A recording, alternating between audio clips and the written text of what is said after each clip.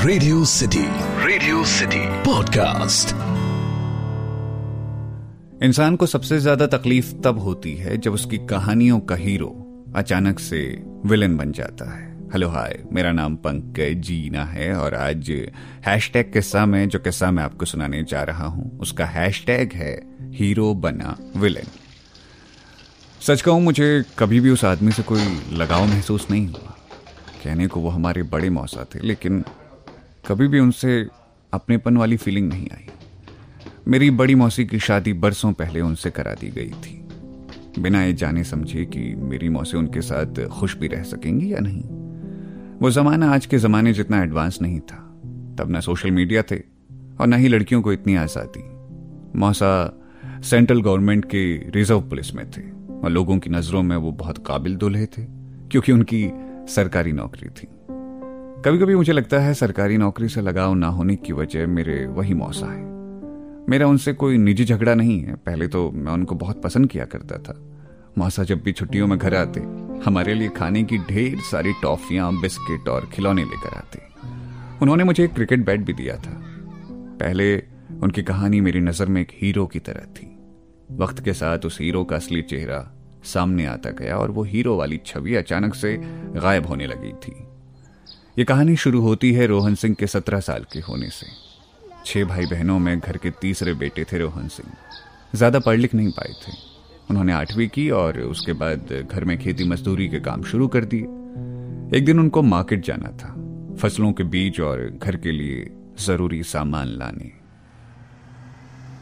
यह शायद साल 1992 की बात है। रोहन सिंह शहर जाने वाली गाड़ी में लटक कर सुबह सुबह घर से निकल गए थे। अभी बाजार के खुलने में वक्त था। वो शहर पहले भी बहुत बार आ चुके थे, लेकिन हर बार वो बाजार खुलने का इंतजार किया करते थे। इस बार उन्होंने इंतजार की जगह बाजार में घूमने का मन बनाया। घूमते घूमते वो शहर के परेड ग्राउंड के पास पहुंच गए थे। वहां सेंट्रल पुलिस के सिपाहियों की भर्ती चल रही थी। ऑफिसर्स नए नए आए ठीक ठाक लड़कों को भर्ती कर रहे थे। प्रदेश की नौकरी थी और तनख्वाह ठीक ठाक। रोहन सिंह को जब ये बात पता चली तो वो भी अपनी किस्मत आजमाने चले गए। सर्टिफिकेट उनके पास नहीं थे, लेकिन किस्मत से पहचान पत्र साथ था। वो दौड़ में शामिल हुए और फिजिकल मेडिकल में वो पास हो गए। 1 महीने बाद उनको डॉक्यूमेंट वेरिफिकेशन के लिए बुलाया जाना था। उस दिन उन्होंने घर आकर कुछ नहीं बताया। जब घर वालों ने पूछा कि आज देर कैसे हो गई तो उन्होंने बहाने बना दिए। अगला 1 महीना इंतजार में बीत गया। रोहन सिंह घर पर बताने वाले बहाने सोचने लगे। फिर एक सुबह वो अपनी जेब में कुछ पैसे लेकर निकल गए, अपने कागजों को साथ लेकर। घर वालों को बता दिया कि कुछ जरूरी काम से बाहर जाना है तो 2 दिन बाद वो घर लौटेंगे। घर वालों ने भी कोई खास ध्यान नहीं दिया। 2 दिन बाद जब वो घर लौटे उनके हाथ में एक मिठाई का डिब्बा था और एक लिफाफा। उस लिफाफे में उनकी नौकरी का जिक्र था। माँ को जब ये बात पता चली तो वो खुश भी हुई, लेकिन उसे उदासी भी महसूस हुई कि कैसे उनका बच्चा पराए शहर में नौकरी करेगा।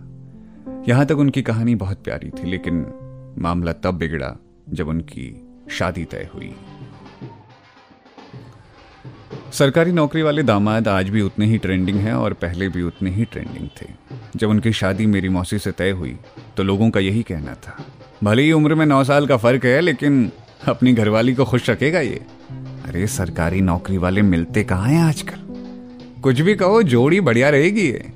लड़के की फैमिली भी बहुत अच्छी है, ज्यादा दहेज नहीं मांग रहे हैं। उनकी शादी के बाद वो हमारे मौसा हो गए। सब बड़े खुश थे कि मौसा जी और मौसी की जोड़ी वर्ल्ड की बेस्ट जोड़ी है। कुछ सालों तक ऐसा रहा भी, लेकिन फिर जैसे सपना टूट जाता है, ये तिलिस्म भी टूट गया जो कभी सुहाना हुआ करता था। एक रोज मैं जब मौसी के घर गया था, मैंने उनकी आंखें भारी देखी। उनके चेहरे पर कुछ निशान भी थे जो घाव जैसे दिख रहे थे। ऐसा लग रहा था जैसे उनको चोट लगी हो गई। मैं उस दिन मौसी से पूछना चाहता था, लेकिन मैंने पूछा नहीं। घर आकर मैंने माँ को बताया तो उन्होंने मुझे बताया कि मौसा जी अब मौसी पर हाथ उठाने लगे हैं।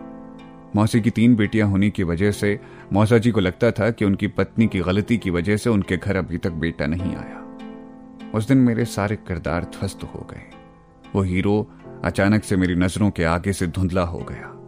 गुजरते वक्त के साथ उनका एक बेटा हुआ। अब उनकी 3 बेटियों की शादी हो चुकी है, लड़का भी नौकरी करने लगा है, लेकिन मैं अब कभी मौसा के घर नहीं जाता।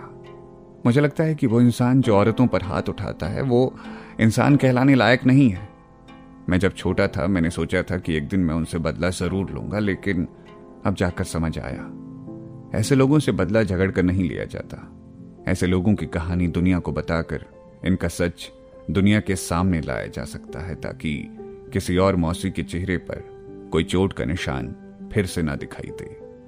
तो ये था आज का हैशटैग किस्सा। सुनते रहिए रेडियो सिटी। मेरा नाम है पंकज जीना।